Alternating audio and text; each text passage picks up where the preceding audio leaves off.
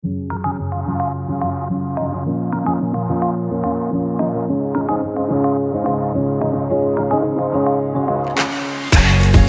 is Radiate, the podcast that celebrates life and shines a light on life-restoring stories of organ, tissue, and eye donors, recipients, and information you need to know about donation. Welcome back to episode 7 of Radiate. I'm Audrey Coleman, your host, and thank you for joining us today. So today we're going to talk about National Donor Sabbath, which is observed annually during the second weekend of November. And during this 3-day observance, religious congregations are asked to provide information to or host an event that focuses on the importance of organ, tissue, and eye donation. My guest today is Reverend LaVon Post, a United Methodist pastor who resides in Conway. Reverend Post serves as a hospital chaplain at Arkansas Surgical Hospital, and he is also an advocate for organ and tissue donation. We will chat about National Donor Sabbath and the facts about religion and organ donation, but before we do that, let's get to know Reverend Post. Great to see you today, Reverend Post. Well, I'm glad to be here. I really am. Good. We're very happy to have you. So yes, today let's talk a little bit about National Donor Sabbath, and I know that you're familiar with it because you have been working with us for quite some time. Before we do that, though, I'd actually like to begin by asking you about an experience that you had back in 2008. I believe you were riding your bike in El Dorado. Can you tell us what happened? Well, I was riding about 6 o'clock in the afternoon. I was always riding the same path to go, but that evening, I was struck by a car, and I was knocked off the bike into the windshield, onto the trunk, and into the street. And my bike wedged up under the car, which the driver did not stop. And so a man stopped and directed traffic not to hit me. An ambulance came, and I was sent to Baptist Trauma Center in Little Rock. And I was in that hospital about 7 weeks and was in a coma, ICU, broken ribs. But then I developed a problem with the lung called acute respiratory distress. And that's when there for 2 or 3 days, I came very close to dying. But anyway, a long story short, I got out of the hospital, went through quite a long time of rehab, and really probably should not have survived getting hit like that by a car. But I noticed something after 2008, and that was the gift of being alive. I guess I had assumed that blessing for many decades of my life, but I wasn't assuming it anymore. I was just thrilled to be alive. Everything seemed a lot more joyful because I could have missed out on it. But so I'm grateful for the medical facility that saved my life, but I'm also grateful to Aurora, which is my favorite agency in the state of Arkansas. I've been amazed over the years at the good that is done for Arkansans through Aurora. So I'm just thrilled to be here with y'all today. You know, one of the reasons that I asked you about your experience, and I appreciate you choosing to share that, is while you were very fortunate, you did not require any donation of organs or tissue to heal. And your wait for improved health didn't happen while you were on a waiting list for donation. You did have to practice some patience while waiting to get better, I suspect, but you understand how difficult, how challenging that can be for patients who are waiting for a transplant without really having an end date for when that's going to be over. So I can imagine that you, in some sense, can maybe connect with them. I can connect for a very personal reason. A couple of churches ago that I pastored, I was not going through that wait, but one of my church members was. And his heart was getting more and more weaker, and we were sweating, hoping and praying that a heart would become available. And it was very close whether or not he was going to live long enough. Mm-hmm. And I'll be with him every day to visit him. And that call came in one morning about 5 o'clock. And I got a call that a heart was available and that they were going to do a transplant that morning. And that was probably one of the happiest trips I've ever had in Little Rock. I can imagine. It was so, although I never experienced personally the tension and the drama of waiting, I saw it as a pastor to one of my friends who happened to be a church member. Was it that sort of shaped your feelings and your thoughts about being supportive of donation, or were you already at that place before you knew that you had some congregants who were in it? Just really fortified my feelings to the work of Aurora. However, I had been involved in donor Sabbaths before, and it was also, there's always a special service for the church. And especially since you folks at Aurora would send people who would come who were organ or tissue donors, and they would take a few minutes in church and tell of their experiences. I thought that was wonderful. Well, yeah, I'm glad that you brought that up, because actually that is something that we are still very happy to do and I will talk about that a little bit more about how our listeners can participate in National Donor Sabbath. But you're right. We are happy to come out to congregations, to speak, to bring our volunteers who are primarily recipients and donor family members to provide that National Donor Sabbath message. So we'll talk about how that's possible if anyone from our audience would like to take advantage of that opportunity. So thank you for bringing that up. But I do want to talk about National Donor Sabbath. So National Donor Sabbath was created actually by the federal government. It was an observance created by the Department of Health and Human Services. The idea being that all congregations, regardless of when their Sabbath falls, whether that's Friday, Saturday, or Sunday, would have an opportunity to bring information regarding donation to their congregants. Since that time, we know, in full disclosure, the United Methodist Church is one of our workplace partners, and we're very pleased to have them as partners. But having the support of religious congregations is extremely important to donation, because you have an opportunity to reach so many people with so many backgrounds. And so it's really important on our side that we get the message out as much as possible to congregants. Why do you think it's important for the community to recognize National Donor Sabbaths? Oh, wow. After having several of these in churches I've pastored, I just think of that verse in the Bible that says, love your neighbor as yourself. And to have people sitting with me up in the pulpit, and I do talk about it in the sermon that Sunday, but it's not nearly as powerful as these people sitting up with me in the pulpit. Absolutely. And they get up and tell their experiences.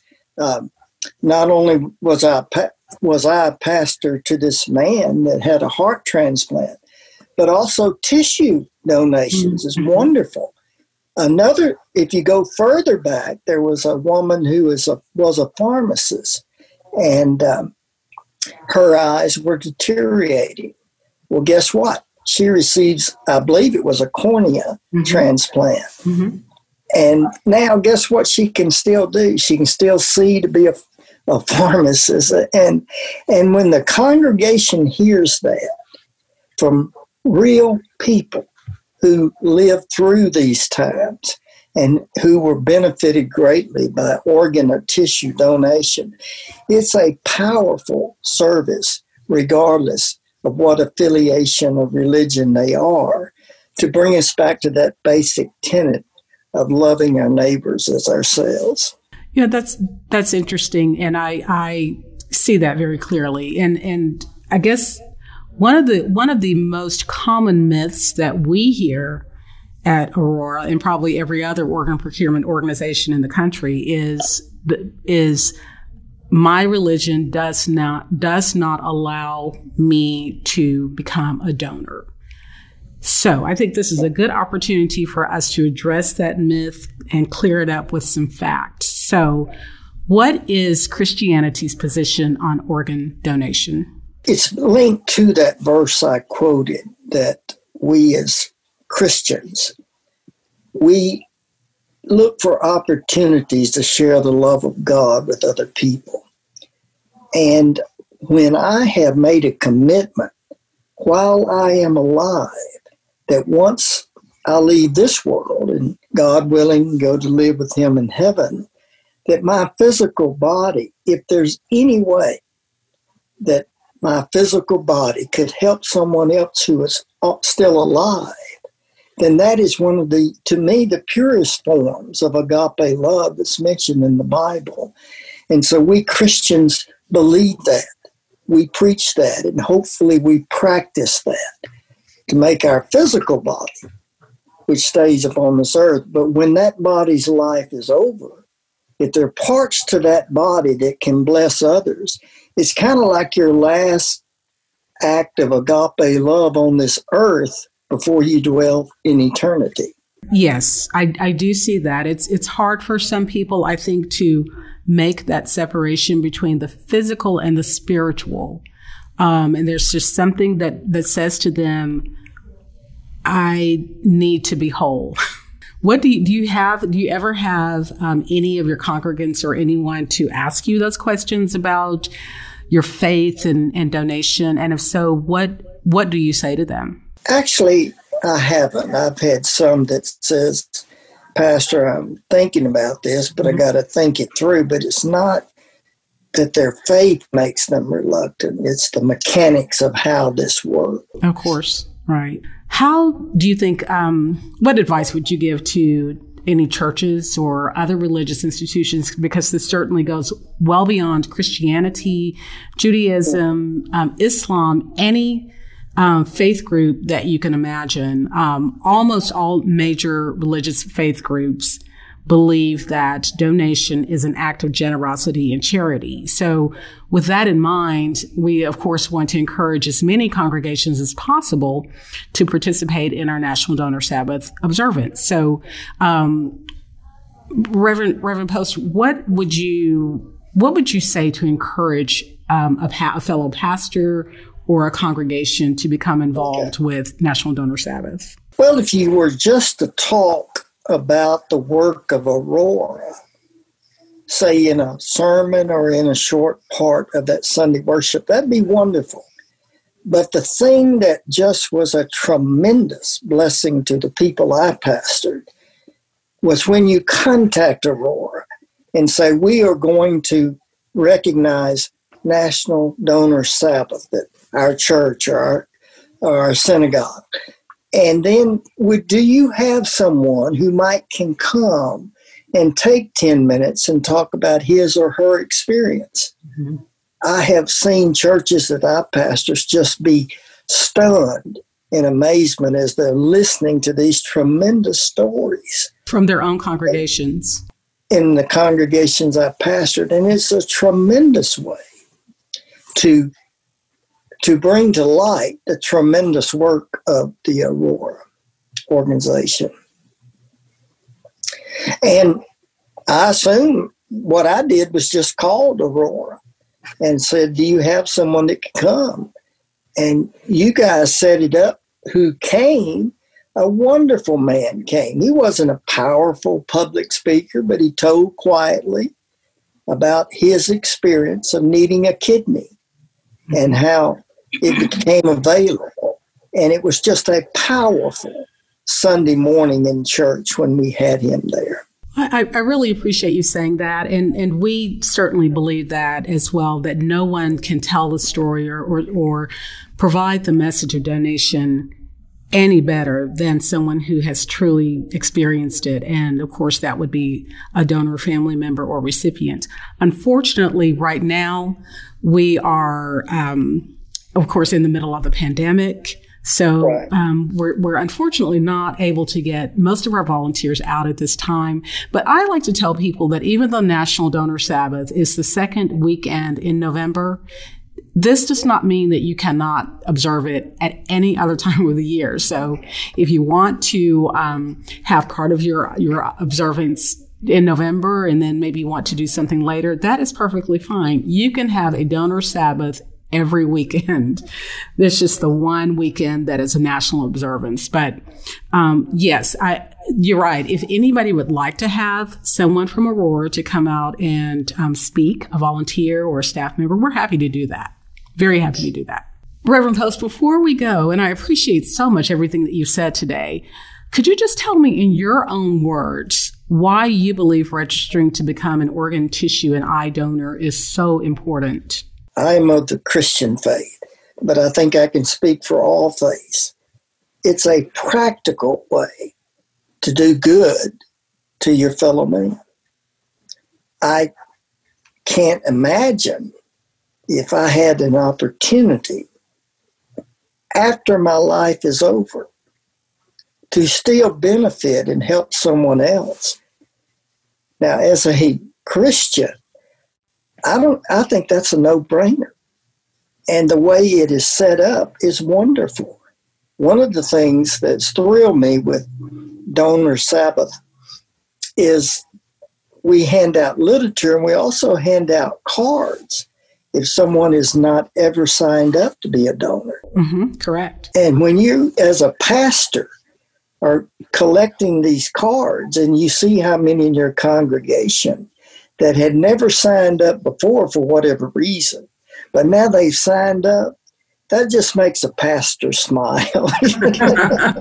It makes us smile too when we get the cards. It's just thrilling.